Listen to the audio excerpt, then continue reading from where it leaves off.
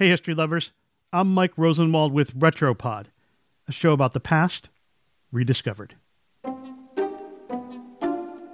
There is no easy way to say this, so I'll just be blunt. Benjamin Franklin, the most colorful of America's founding fathers, had a misunderstood, electrical, and ultimately homicidal relationship with turkeys. Where should we begin?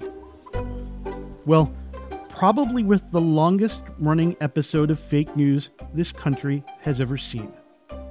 Going back more than 100 years, many Americans have genuinely believed that Franklin thought so highly of turkeys that he wanted one to serve as the country's national bird and symbol. Even at this very moment, children researching Franklin on a variety of online education sites will find stories of how Franklin preferred the turkey over the bald eagle. So, where did this fake news emerge? Well, not Russia. According to a Harvard University project that debunks myths concerning the Declaration of Independence, the Franklin turkey saga is all just one giant misunderstanding that stemmed from Franklin being misquoted a very long time ago. Here's what happened. Franklin, Thomas Jefferson, and John Adams were on a committee that was supposed to come up with a national seal. The founders were many things, but not artistic. In a letter to his wife, Abigail, Adams wrote, "Dr. F proposes a device for a seal. Moses lifting up his wand and dividing the Red Sea, and Pharaoh in his chariot overwhelmed with the waters."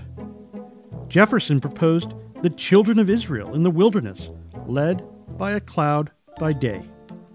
As for Adams, he proposed Hercules. There was no mention of turkeys or bald eagles, or any other birds for that matter. There was also no winning design. The project languished until 1782, when Charles Thomson, Secretary of the Continental Congress, proposed the seal still used today, the bald eagle holding 13 arrows in one talon and an olive branch in the other.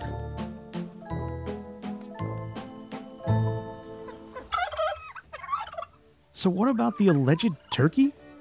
Well, according to the Harvard Project and Franklin biographers, that dates back to a letter Franklin sent his daughter, in which he wrote, "For my own part, I wish the bald eagle had not been chosen as the representative of our country. He is a bird of bad moral character. He does not get his living honestly." As for the turkey, Franklin wrote that it was a much more respectable bird. Those few sentences are the quotes that have been passed down through history. But the letter itself, and in its entirety, had nothing to do with the national seal. Franklin, a known jokester, was attempting to denigrate the seal of a hereditary club called the Society of the Cincinnati. According to the Harvard Project, the joke is based in the idea that the society's symbol appeared to some to look more like a turkey than an eagle.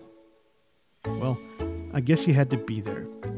Anyway, even with the turkey misunderstanding now cleared up, the history of Franklin and turkeys cannot be considered complete until another chapter is examined: his wanton execution of them.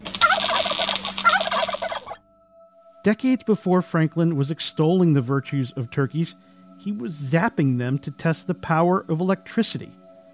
In a 1750 letter to his scientist buddy Peter Collinson, Franklin wrote of several experiments on fowls designed to measure how much electricity was needed to kill them. A small amount, Franklin wrote, was sufficient to kill common hens outright.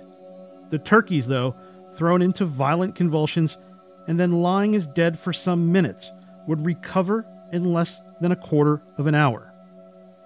By adding nearly double the juice, though, the turkey had no chance. So maybe that explains Franklin's respect and deep admiration for turkeys. They were hardy. They didn't go down without a fight. They were America.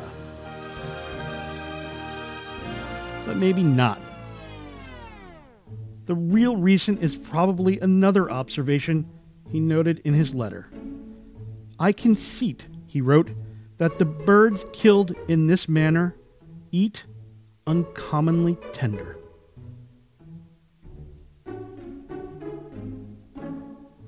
I'm Mike Rosenwald. Thanks for listening. And a quick note about this episode.